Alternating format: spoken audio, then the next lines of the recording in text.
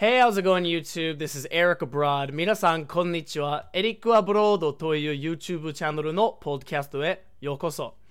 もちろん、このポッドキャストでは、僕はアメリカ人なので、主に英語で喋りますが、もし、英語を勉強している日本人だったら、このビデオを見て聞いてくれてありがとうございます。よろしくお願いします。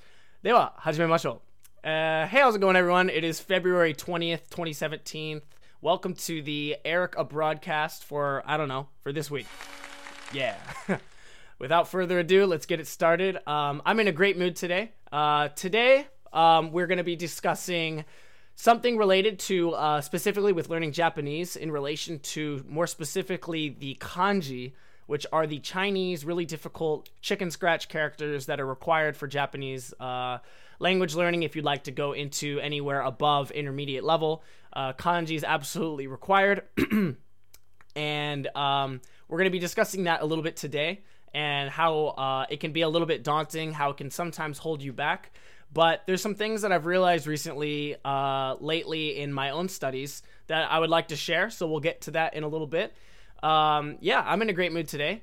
Let me think. This last weekend, on Friday, I went up to the mountain to go snowboarding, specifically Mount Hood. I went to Timberline, which is in Oregon, we have a Mount Hood, which has basically 3 different areas you can go to, and Timberline is the highest one.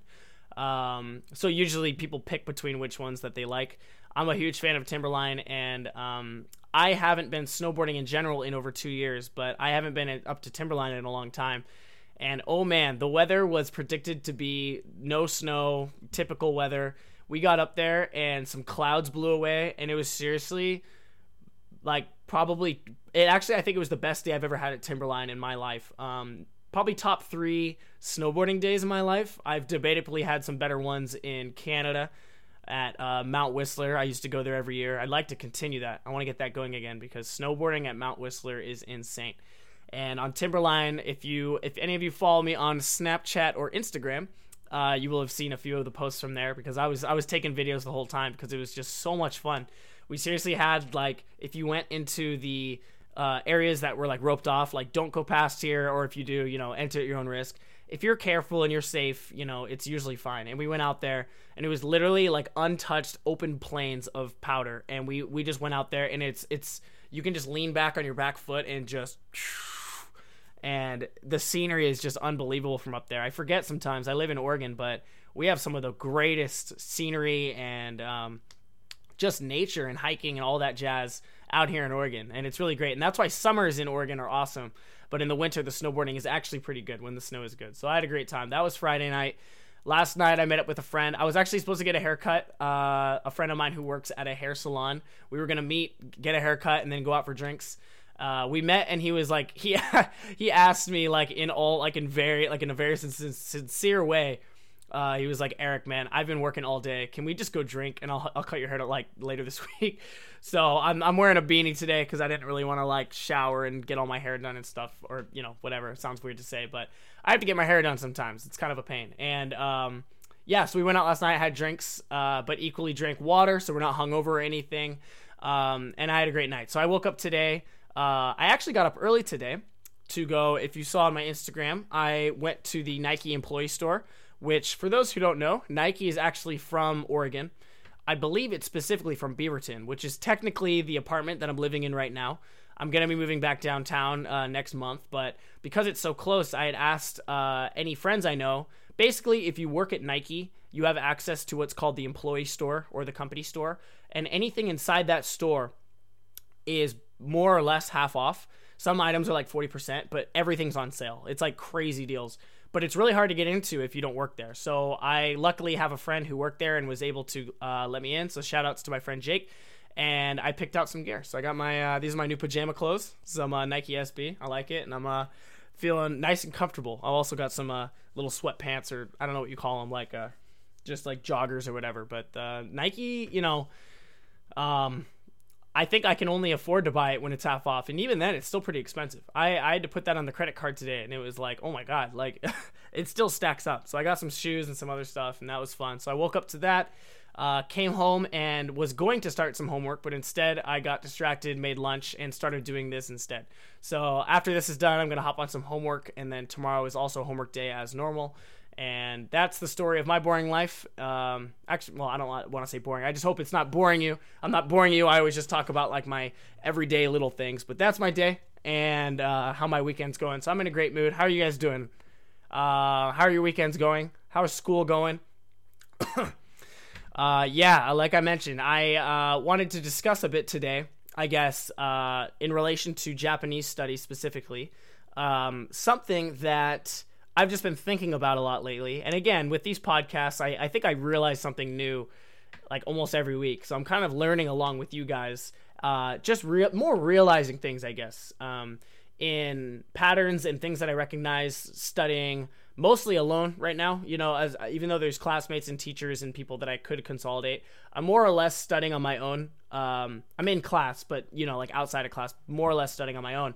And I always just realize, you know, little things that I think work, things that to keep yourself, you know, mentally, not just motivated, but mentally like healthy, I guess. I don't really know. Again, my analogy is really bad, but basically like just how to study efficiently, I guess, and how to study, because every case is different. Any class you take, the textbooks can always be different.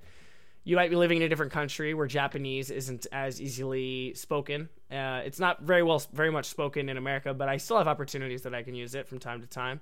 My roommate's also Japanese, so that's pretty nice. So I guess, yeah, let's just go ahead and dive into it. I suppose this only applies to people studying Japanese, really. So, but again, you guys might find it interesting. So I think what really got me thinking about this was this semester. All right, let's backtrack to the beginning of this semester. It was January. New Year's had just ended. I just got back from a trip from New York, had a great time. And the term's about to start. And I looked at our criteria for like in the syllabus of what we were going to do. And in this class that I'm taking right now, it's Japanese 412, which I'm sure the numbers are different in any school. But at my school, Portland State, 412 stands for the second term of the fourth year of Japanese. So there's only actually 2 terms for the fourth year of Japanese that are mandatory. So I'm taking that second term right now. And in contrast to the first term, we're, instead of reading like from a bunch of different sources and different materials and collecting from all these different like articles from the internet and things like that, we instead are focusing literally on one single book. And when I first heard that, I was so excited because I think that was one of my biggest concerns with the term prior. Basically, every week we'd read something totally different, but when the week ended, we would just kind of move on and forget. And I never really felt like I needed to remember what I just learned, like for, you know, until the test comes later, but like at least just to continue going. So I was so excited when I heard that we're going to be doing a single book, in that we're going to read it a lot. You know, this is my thinking. We're going to read it a lot. We're going to read it over and over. I'm going to be able to learn the kanji, any new words that I don't know, a lot of new grammar points, and I'm going to be rereading it so much that I'm going to just basically have it almost memorized in a sense, but in a good way. Like I'm going to dissect this book word for word. So I guess essentially what we do is we have a book. It's a short story. It's about 100 pages. And every week we take 10 pages of it. We meet on a Thursday with a Japanese teacher. The whole class is in Japanese only. If you use any English, you get like docked points, you know, and which is awesome. And we go in and we read the story in Japanese. We have a day prior to kind of go through and look over any of the readings, because as you're looking at the kanji, you might know what it means, but you might not know how to read it exactly. So you have to do some Google searching and some translating to find how to sound them off. So we get that all prepared, and then you go in on a Thursday and you read it through together as a class. And any parts that you don't understand, you can ask the teacher. But again, she's explaining it in Japanese. So if you're maybe falling behind or you're at any point where you just don't really understand it, it can be a challenge, but it's fun. So you ask, like, for example, just like a grammar point, like, okay, I can't think of an example, but what does this mean? And she'll just explain it in Japanese. That was a horrible explanation, but sometimes she'll draw something on the board or maybe have people kind of act it out so that we kind of like, oh, I see what she's saying. That makes sense. So we do that. And then over the weekend, leading up until Tuesday, we are supposed to take that Japanese and any of the Japanese we learned with our Japanese teacher and translate it into English. And when I say that, there's basically like two ways you can go about that. It's not just going word for word and putting those words on the paper. It's doing that first, I suppose, and then going through and making it sound like real English, making it fluent, making it look as if you were translating this book into an English book as like a publisher or something like that. And it's obviously a lot of fun because you're going through slowly and you find a part that you don't really understand and you make a note of it. And if you can't find it, on your own or on the internet or in any of your textbooks, you can ask the teacher. And what's cool is we go in on a Tuesday and now it's all in English. So we've done all the Japanese and all this stuff. And basically any like remaining questions or any remaining things you can now ask in detail in English, and we go through it. So I saw the syllabus for this and I'm like, fuck yeah, this is going to be an awesome semester. I'm going to have this shit nailed. I'm going to learn every kanji. I'm going to learn every word. Any kanji I don't know, I'm going to write it on a piece of paper and slap it on the wall for the week. And I'm going to know every kanji even related to it. I'm going to know all the particles, all the readings, everything. That obviously didn't last as long as I'd hoped. In that, I personally want to blame the fact that we're going through 10 pages, which may or may not sound like a lot, but for someone who's learning the language, and I guess I'll say this in that I would consider my Japanese speaking to be much, much stronger than my reading and writing. Any casual everyday stuff, or any casual everyday conversation, if we're using like a messaging app and using kanji on that, I can usually read those and I understand it pretty well. But outside of that, if I go into the city or I have to read, for example, a book, for me, it's just my reading and writing isn't very strong, and I know that. And obviously now I think that it complements each other, being really good spoken but not written, being really good written and not spoken. If you can merge the two, obviously the idea is that they will benefit each other and you will learn, because I am learning so much through these. But it's interesting because a lot of the written Japanese, I guess it's similar in English in that because it's like formal, it's a little more proper. It might not necessarily be casual Japanese speech that you can actually use in like a casual conversation with your friends. So that, that comes into play as well. But again, my goal for this semester was really to improve my reading and writing. My speaking and stuff, I'll go back to Japan soon. I always have opportunities to speak. And even next term, I don't believe I'm taking any Japanese classes, so I'm going to be taking that time to do a lot of self-studying and really get prepared as I'm leading up to going back to Japan.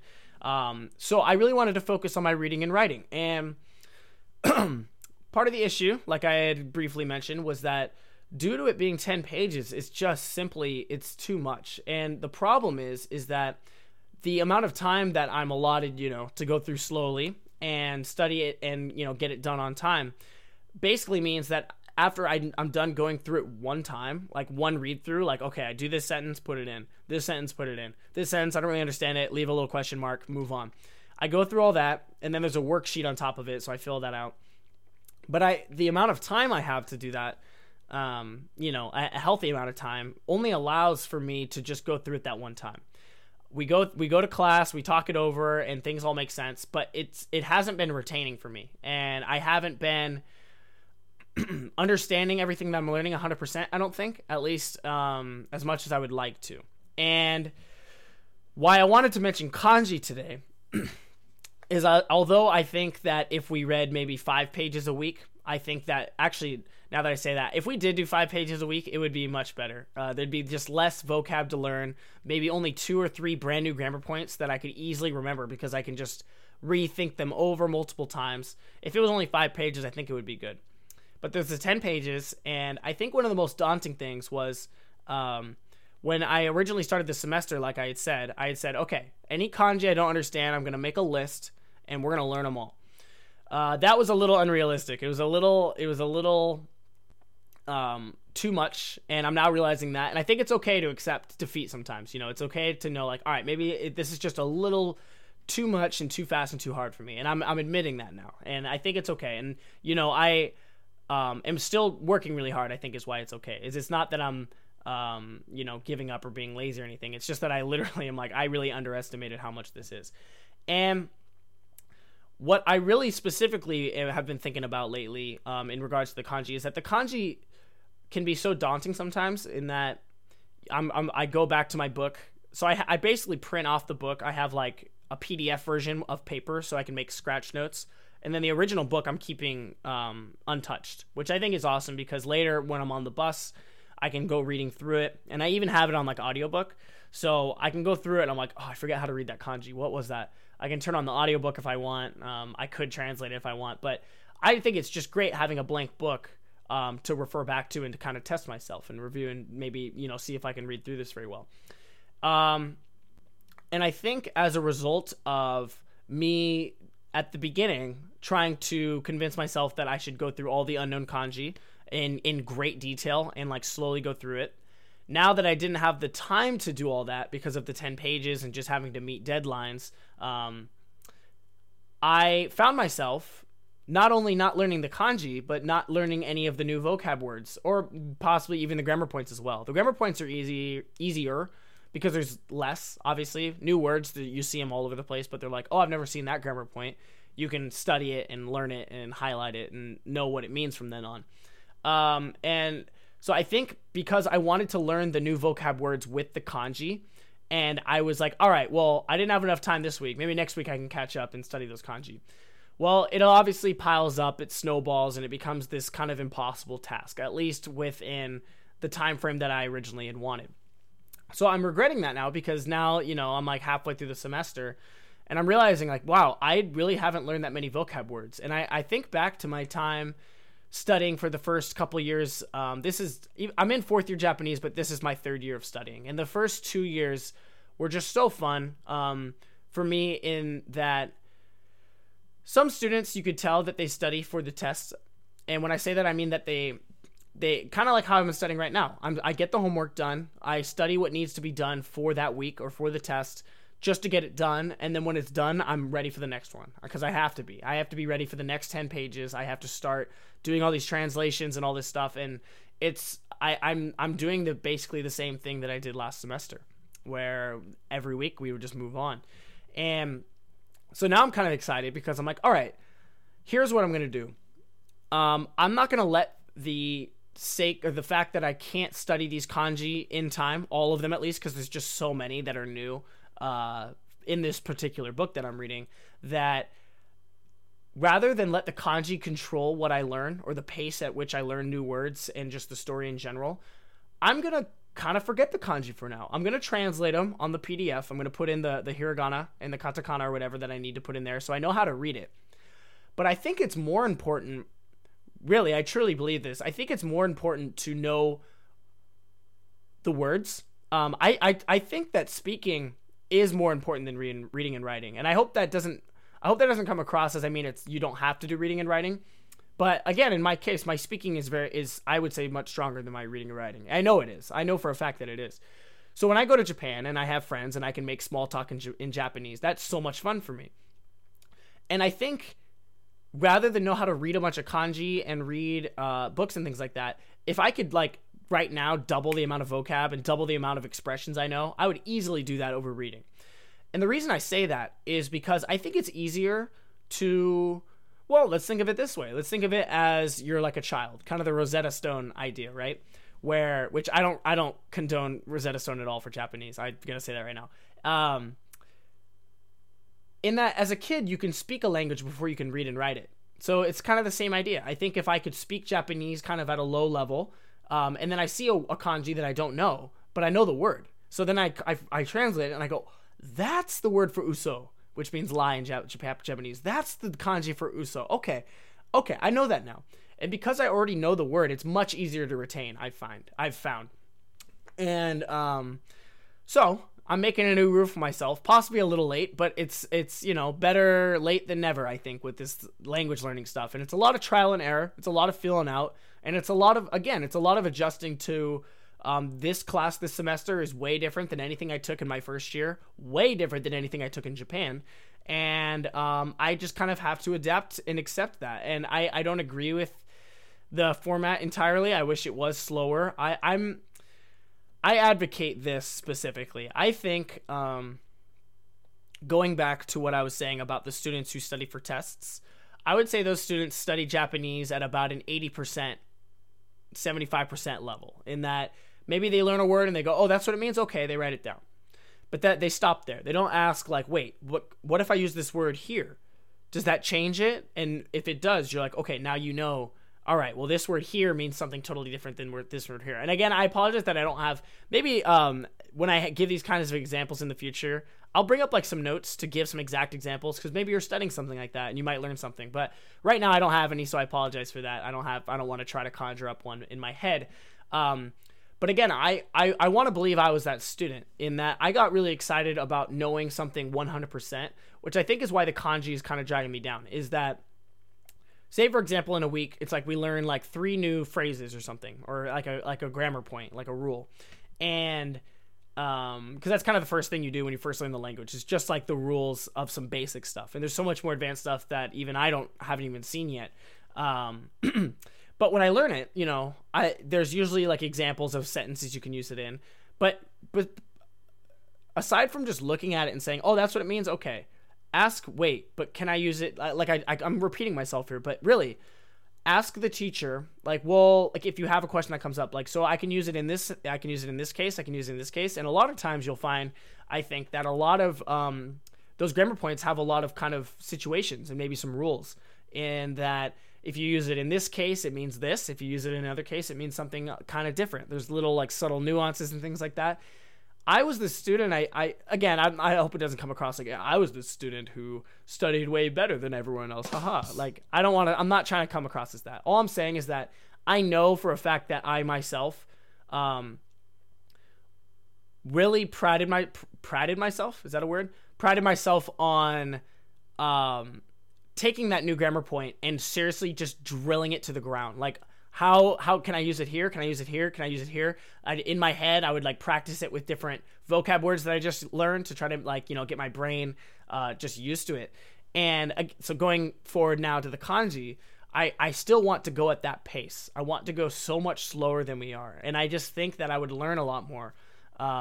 That's my personal opinion.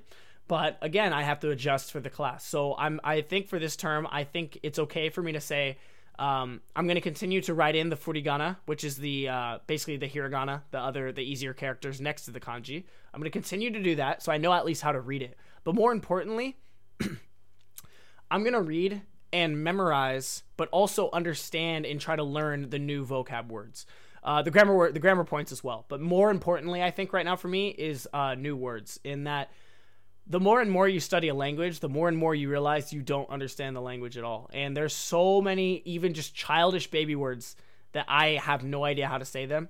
And going through just it could be any book. I think it depends, you know, obviously there's variations in how hard it is or things like that. But I think any book you pick up that is a challenge, even if the words you're seeing, you're like, man, I don't know if I'll ever hear that. I'll tell you, some of these words I read, I'll learn that week. And I'll go and watch something on Netflix in Japanese or something on YouTube later, some news program or something, just to, you know, I like to listen to Japanese because I think you should be if you're listening or if you're studying the language.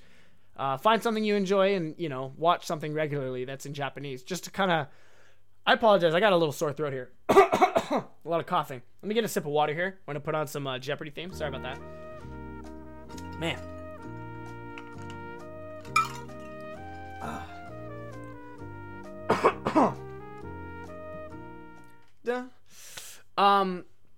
Lost my train of thought there for a sec, but yeah, basically I just think I'm gonna go through, and I really want to slowly go through the words because I think that's more possible. Basically, at the end of a week, I might have a page filled with like 20 new words, 25 new words.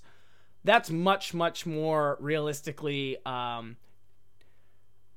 tangible. What's the word? Like possible in comparison to learning 25 new kanji, which might even be kanji that are like at a really high level that at my level, I shouldn't really know how to read, write, and all that stuff yet. Being able to read is one thing, but being able to like write and do all this stuff, it takes a lot of time, and it takes knowing what the particles are, what they mean, which is something I'm still working through. I told you my reading and writing is it's not as strong. It's a little poor, but I want to get it better. So, but that being said, because my speaking is better, I think for me personally, I'm going to do, not let the kanji hold me back. I'm going to learn a lot of new words. And then as I read through it again, I think those words in the kanji and the way I see them are going to retain a lot better for me personally. And again, this is my experience, and it might be different for you. It might be a totally different ball game, a totally different route that you take. But I suppose if I have any like message within all of this, I've mentioned it kind of repeating. I'm a broken record on these things. I apologize, but it's to not study for the test at 80% and just know it like, oh, in that example, that's what it means. Okay. I would encourage you to go slow, do the snail's pace like I do, and really try, like, pretend that you have to use that word later that day with your friend. You want to know how it means. You want to know what it means. How can I use it? So ask the teacher, like, hey, like, well, what about this? And they're like, yeah, you can use it that way. Like, that's interesting. Make a note. Write it down. And then a couple years later, or maybe even later that year, you'll eventually see the kanji for it. You'll translate it and go, oh, I already know the word. I know this kanji. Boom. So yeah, words of advice. Study at 100% for the long term, not at 80%, 75% for the short term for the tests. Of course, it's all up to what you want to do, but this is my advice in that this week I've made that pact for myself, and I'm really excited because after I finish this podcast, I'm going to upload it and get some studying in before bed, but tomorrow's my study day, and after I'm done translating it into English, finishing all the worksheets, I'm going to go back through, and even while I'm on the bus and stuff on the way to school, I'm going to learn the new vocab this week. And so maybe next week I can tune in and let you guys know some new words I learned. I haven't really done like a word of the day lately, and I apologize for that. But I mean, not that it's like a really big staple part of the show or anything, but I think next week I will have some new words in my roster, and I'm really excited. Really, you find things that get you pumped, and I find things that the things that get me pumped are, yeah, of course, understanding new things and learning them slowly. But I love speaking, and I love the vocab words and learning more and how to use them and things like that. So I'm excited to focus on that. And it's what I've been thinking about lately. And I'm going to stop repeating it because I've said it a million times now, but I really hope that helps. Or maybe it might be totally different than something you do, and it might just be interesting to hear how someone like myself studies, and you might find the exact opposite works for you. Do what works for you. I would, again, I think going through slowly and, yeah, really understanding it. I've said this in the past, and I want to make it like a slogan. Don't learn the language, know the language. I think that's how I said it. Is that what it was? Yeah. So anyways, I'm really excited. And you can't see it here, but my whole desk is just strewn about with all my stuff. And it's kind of a nerdy thing to get excited to study. But when you're studying a language and you like, again, I'm biased because I'm planning on hopefully going back there soon. So I want to improve it kind of selfishly in order for myself to be able to, of course, to adapt there, but in order to also crack jokes with friends over some beers, because I think that's when you can comfortably do that in a language, that's just so much fun. When you have those nights where you can like say a joke or say something funny and make other people laugh and you feel comfortable doing it, it's a good feeling. I live for that. I think that's some of the best parts of learning the language. So that's my advice for the week, I suppose. Don't let kanji hold you back. Learn the words. Reading and writing will come with it, but it will take work. I next, starting in April, I actually kind of have a new goal. Every like as school terms are ending and a new thing starts, I try to set a goal of what I'm going to learn. And it hasn't really gone to plan, but I did pick up. I guess I can show you guys. I picked up a kanji dictionary. Let me grab it.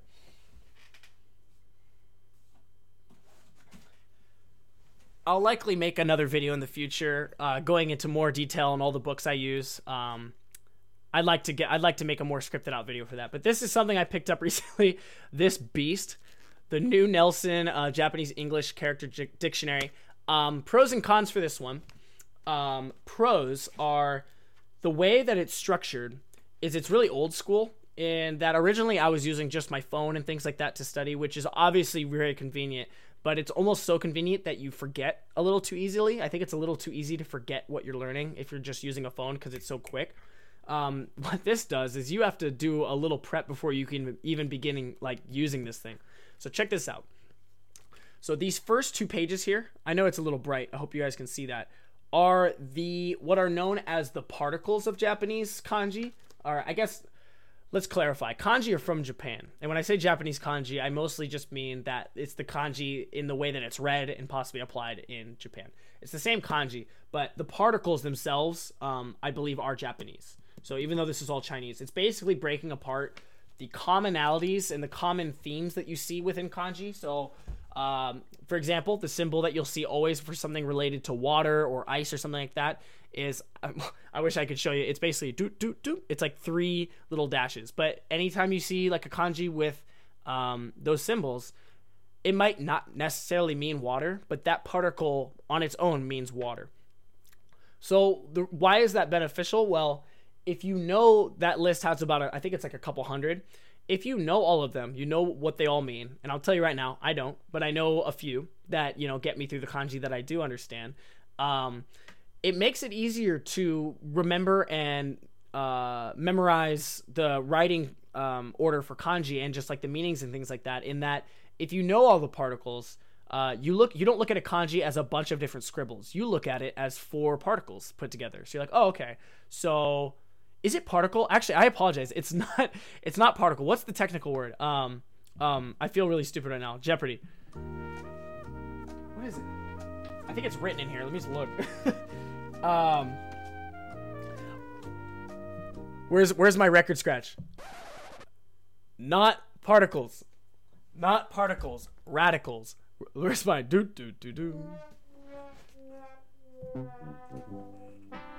It's not particles. Particles are like ni, to, ga, wa. Those are particles. Radicals. Sorry. If you know the radicals for the kanji, if you see a really complex kanji and it's built, it's got a little house around it, it's got rice in the middle, it's got a floor, and it's got fire on the side. That's how you see the kanji. You see it as not just a bunch of chicken scratch. You see 4 different radicals mashed together. So I bought that textbook because it was really recommended online for that reason. Once you know once you know a radical, you use that radical to find what kanji you're looking for in the book. So you like go to that radical section and then you scroll through, and I'm still kind of learning it, so I can't even really explain it. It's pretty difficult, but I'm excited because I think especially I'm planning in April. That's going to be my like kanji grind time, as well as obviously new words and things like that. But kanji is really going to be a big priority for me the months leading up to Japan, starting in April. So I'm going to basically be starting from scratch, reviewing all the ones that I've already learned and know how to read. But sometimes you forget how to write kanji. You'd be surprised. I can read a lot of kanji that, again, are in like everyday conversation. And I can't. Sometimes it's just like, all right, write it. And I'm like, oh God, you just can't. But it's kind of like, it's kind of, you see that image and you remember the image. But once you know all of the radicals, it makes it much easier because you're like, okay, now this radical. It's still hard as hell. Don't get me wrong. There's no easy way to learn kanji. It's just trying to find ways that work for you. And I think this is going to be a good challenge. Cons to the dictionary, obviously it takes time and things like that. If you're not that advanced or don't want to learn that advanced, there's plenty of other textbooks you can get. And this is just a dictionary. But one of the cons and drawbacks of it being a dictionary is that because there's so many kanji covered in it, it's not very detailed per one, which is a little bit sad. I apologize. I'm so bad. I am the worst sound effects guy, and I always want to use them, and I never. Here we go. Oh, it's just a little bit too. I don't know. I'm sorry. These are so. I'm just gonna stop using these. But anyways, yeah. So it's not very detailed. So that's one of the drawbacks. Is people say well, it has all the kanji, but there's so many, and some that you might not even need. That you might want something that has a little bit more examples, but. There's applications. I have an app on my phone called Kanji Study, where if I want example sentences and example phrases and keywords and the draw order, I can punch it in on an app on my phone. It'll show me all of that in a list. So I think it'll be cool to learn a kanji in the dictionary, figure out how to look it up, draw it a bunch, just figure it out, and then go into my app and see how I can apply it. And that's how I'm going to be going in April. I don't know the rate at which I'm going to do that. Maybe at first the review kanji, I'll do 5 or 10 a day. A day, I don't know. We'll see. Or maybe a week, and then as it gets to the harder ones, nailing a solid, it sounds like a little, but learning kanji can be really hard sometimes. It's every week with self-study, learning 3 or 4 new kanji very well, very hard. Writing it, my new room. I'm moving into a room next month with a friend of mine. I'm excited to show that. It's gonna be a little wild. It's a share house with 6 other guys, but they all go to the medical school here in Portland. It's called OHSU, and I'm gonna be moving in there for just 3 months to finish out school because my lease here ends in just a couple weeks. So I have to get out of here, and until I graduate, I'm gonna be living there. and it's going to be kind of crazy, but I have my own room. It is small, but the walls are covered in whiteboards. For some reason, the way the room is left, it's just left in whiteboards. So I'm going to be able to make all kinds of notes, draw kanji. I'm going to write it on paper and slap it in, like, on the roof so that when I'm, like, sleeping, I can see it. I'm going to nail 3 or 4 kanji per week, which I know is slow. It's a slow pace, but it's better than doing 0, which is what I'm doing right now. So I'm excited to start a realistic goal and a healthy one. And I'm more stoked on new vocab words than kanji right now. So for now, I'm doing all vocab, and it's going to be fun. I can't wait. So I hope you guys are, if you guys are studying as well, let's learn some new vocab words together. Let's practice and just like learn a bunch of stuff. I can't wait. It's just fun. I get giddy on this shit. So I know not for everyone they get this excited, but it's a lot of fun for me. So I'm excited, and that's what I've been thinking about all week. So I just wanted to share that, and looking forward to making progress at a slower pace once this semester is over, because I am dying. All right.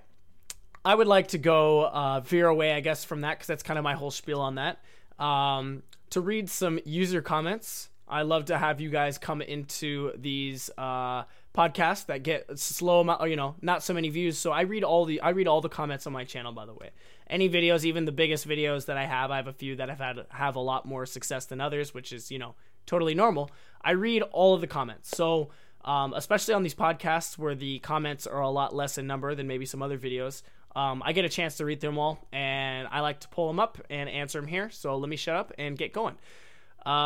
So first comment was from a few days ago from Jaybird563. Says, "Hey Eric, I'm curious to know which book you're translating in your Japanese class. Great video and sound effects. Thanks, Jaybird. Hopefully I can use these sound effects a little bit better in the future as I learn how to do this." Yeah. The book that I'm reading, actually, that's a good question. I should have mentioned the book. I don't know why I've been talking about this book in translating, and I haven't mentioned which book it is. I'll say this. I'm not necessarily, like, recommending this, not saying it's bad, but, like, there might be more interesting books that you might find more interesting than this, because it's, although I'm learning a lot of new grammar, well, okay, if I go through this slowly, I'll know a lot of new grammar, a lot of new kanji, and a lot of new vocab words if I knew this book 100%. It's only 100 pages. It's actually a 2-part. There's 2 stories, but the book is called, so this is in Japanese, it's called Hard Boiled. I don't even know if you can see. I apologize. My camera's a little bright. So it's hard boiled. I can't even say it. Hard boiled. It's hard boiled. That's really embarrassing that I can't say it. It's the boiled. Hard boiled. There we go. We got it. The R's, obviously, and the L's and stuff are so different from English and Japanese that the R's still trip me up a lot. And so hard boiled. Got it. Hard boiled by Yoshimoto Banana.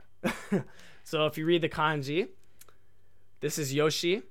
This is like tree, but it can be read as moto. So whenever in a name, I think it's always read as moto. And then her name is Banana. Like, it's her pen name. She named it to literally just says banana. So I don't really know what that is about. Apparently she's I don't know a lot about her. I didn't research her. I apologize. But I believe she's a pretty famous writer from like the 80s.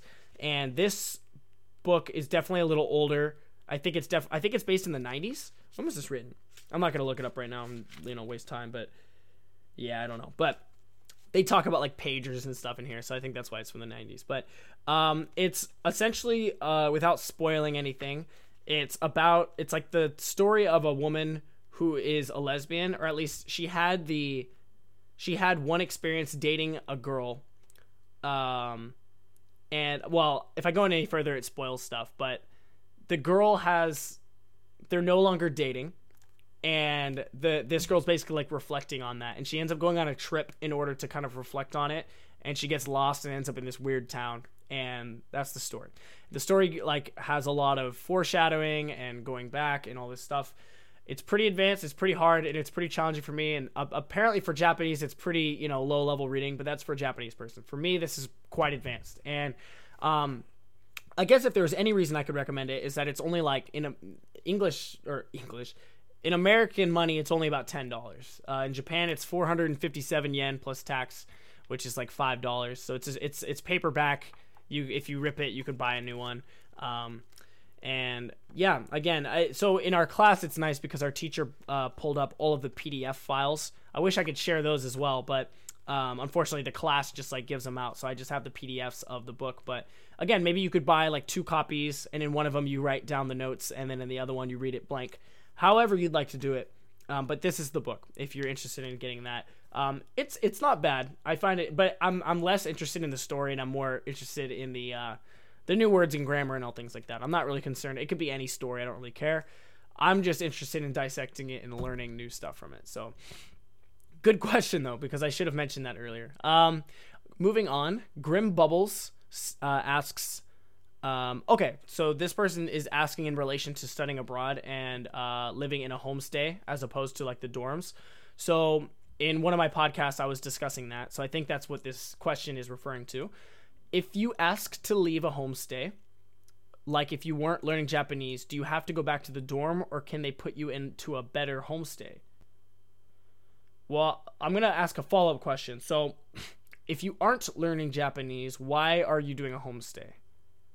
I guess is my first question. I hope that doesn't sound rude. I don't want that to sound rude. I just mean that like that's usually the point of a homestay is to live. I mean, you could live with a family who speaks English, but they usually expect you to be learning the language. That's kind of the idea. At least that, like, my vision of... I just don't see why you would do a homestay unless you were only going for, like, 2 weeks, of course. Like, if you're going on a trip and someone's willing to house you, that could be a way better experience than just doing a hotel, because you're just, you know, you can try new foods with them and they can tell stories and things like that. And, you know, share... They'll teach you some Japanese even if you're not learning it. So I guess my question to you, is why would you do a homestay without learning Japanese? Again, if it's only 2 weeks, go for it. But I would encourage you to do the homestay if you're doing Japanese. But to answer your actual question, if you decided to leave the homestay and try to get a better one, I don't think that they... Okay, I can only speak from my experience, but if I had wanted to leave my homestay, luckily mine was great. I loved it. Yes, I would have been forced to go back to the dorm, which was my biggest fear. I didn't want to go there. I didn't want to speak English with other foreigners. I can do that every day here in America. I wanted to be immersed into Japan as much as possible. And for me, that meant not living with other English speaking Americans. So I was seriously like afraid of being put in the dorm because my homestay wasn't even guaranteed at the time. And when they confirmed that I had it, I went crazy. So yes, they would have put me in the dorm if I quit. So to answer your question, yeah, I think if you leave, they'd put you back in the dorm. But if you were staying for 2 like semesters or 2 different like terms, they could likely find you another one the next term. But when you use the word better homestay, again, it's all up to chance. There's not really much you can do other than saying like, do you mind if they smoke cigarettes? Do you mind if there's kids or pets? That's really the only like filtering you can kind of do. You don't get to like look at 3 different homestays and pick like, oh, that's the best one, I'll do that. No, they put you into one. So I know it's not the best answer because luckily for me, I lucked out and I did the same homestay for both semesters because I liked them a lot. I didn't have to go through any of that. I knew some people who did leave their homestays and got put in the dorms, and they were sad, but it was just kind of the reality of it. I'm glad I didn't have to, but again, it is very up to chance. So that's something you're going to have to just kind of ask yourself, I guess. Are you willing to take the risk? But you can always leave the homestay. At least in my case, you could. If the worst comes to worst, you go back to the dorm. I suppose you could get an apartment if you had the money. But yeah, you don't get to just like, oh, I'd like a better one. That's not going to happen, unfortunately. So I hope that helps. Final question, I guess I will do before we wrap up today's podcast. Thank you guys, by the way, for tuning in. I really appreciate people who, you know, like, subscribe, and especially comment below and like are getting really involved with like all the social media. So just thank you guys. Lucian Altrava said, you mentioned that the salary isn't the best in Japan if you don't have a master's degree. This person is referring to teaching English. But what does having a master's help with when it comes to teaching English? Oh, so I'll read it again. You mentioned that the salary isn't best if you don't have a master's degree. But what does having a master's... So I'm like translating it because the way it's written. But what does having a master's degree help? How does it help when it comes to teaching English? Well, I guess my answer is actually pretty simple on that. If you have a master's degree in linguistics or maybe in English itself or whatever applies to English teaching, if you have a master's in it, you are then able to teach not as an English teacher in high schools, junior high, and anything below that. You're now able to work as a professor in a university and possibly also maybe like a business situation, like working in a company. There's a lot of companies that will hire an English teacher or professor to, help their staff get better with their English listening and speaking skills, reading and writing probably as well, but mostly I think speaking. So yes, pretty short answer actually. Having a master's allows you to work as a professor in a university, and you'll make much more money, have much better benefits, retirement, all that jazz. That's a career. The path I suppose I'm leaning toward right now is I don't have a master's degree in my immediate future. I may pursue one after a few years, like go to Japan, teach for a bit, and if I'm like, all right, I'd like to do this as a career and make real money, I could go back and get a master's, but it's also possible. It's not impossible. It is very possible to still live in Japan and teach below that level, and especially if you have maybe like a boyfriend, a girlfriend, you're married, then you're sharing an income and you're working that way. But especially if you're single, you can definitely survive on not having a master's degree, but it is a job. It's not a career. I'm speaking from a guy who's just been researching and studying and asking other people and picking their brains. So I haven't really gone through this experience 100% on my own yet. But I think I have a pretty good idea of what it is. And if there is any like suggestions that you guys have in comments, or have in the comments, please leave like a suggestion that may apply. If what I'm saying isn't necessarily 100% the thing, but from what I've seen, if you don't have a master's, you can live in Japan for a few years. I guess you could technically just live there but you're not going to have very much money. You're not going to be shopping at Nike. So my shopping sprees are probably over for a while. I have to start paying back school loans, hoping to pay that off in under 5 years, but those are going to be some long years of not having very much money. And around that time, after like paying off school and evaluating and what it's like living in Japan for a few years, and obviously doing YouTube with you guys, I'm going to reevaluate getting a master's degree, because you can do it in Japan. And I think it could be possible for me to like work for 3 years, pay off school, or 3 or 4 years, whatever, and then do master's degree, put that on, or working on the side. Hopefully I can save up enough money that I can make it happen. We'll see. That's gonna be in the future, but that's my actually long answer to what should be a short answer to your question, is just get a master's degree if you want to pursue it as a career, if you want to do that. Again, I'm kind of using English teaching as my entry into Japan. Of course, I'm excited. I think it'll be a lot of fun. I could see myself, I love kids, so I could see myself teaching English in the future, but do I see myself doing it for not very much pay for the rest of my life? That I'm not so sure of. I would like to make money if I can, but for my first goal, my main goal is just to kind of get into Japan and try it out and get my feet wet. So we're going to be doing that, and I guess over the next couple of years, you guys will find out. I'll let you know if I end up doing master stuff, and that'll be fun to talk about later on as well through that experience. But I think that'll about wrap up today's podcast. Thank you guys again for listening and tuning in, and thanks to everyone who provided questions. Those are actually really helpful. I hope that these questions help other people who are interested in going to Japan for any reason. And again, don't let kanji or anything that's too difficult slow you down from continuing to make progress in your studying at a slow pace that's comfortable for you, where you're learning 100% of that word. And you may have to come back a year later and review it, but if you take notes and you write it down and say like, okay, this makes sense, write down a few example what I like to do, this is a side note, if I learn a new word or a new like grammar point where it's like a phrase or something, I'll write 1 or 2 example sentences right under that if they're like very different, just so that like maybe years down the line or a month later, I'm like on the plane or I'm riding the bus, I'm like, oh yeah, what was that, like I want to review that one phrase. You can go back and you have without a doubt the meaning, because you wrote down an example sentence, so you know how it can be used. And it's just, I think it's a great way to do it. So again, it takes time, but going slow and getting it 100% nailed, I think is awesome. And I think it's a much more fun way to learn, because later years down the road, those guys that studied at 75% just to pass the test, they're going to make some mistakes that you're going to pick up on, and you can kind of think in your head like, oh, they messed up, but I know how to really say that. And I'm not speaking like I can, do that really yet, but you know what I mean. That's kind of the idea. That's the mindset. Thank you guys for listening. Please like and comment down below. Also, please subscribe to the channel if you haven't yet. I appreciate any subscribers I can get. And of course, I have Twitter, Instagram, SoundCloud, and Snapchat all going for Eric Abroad.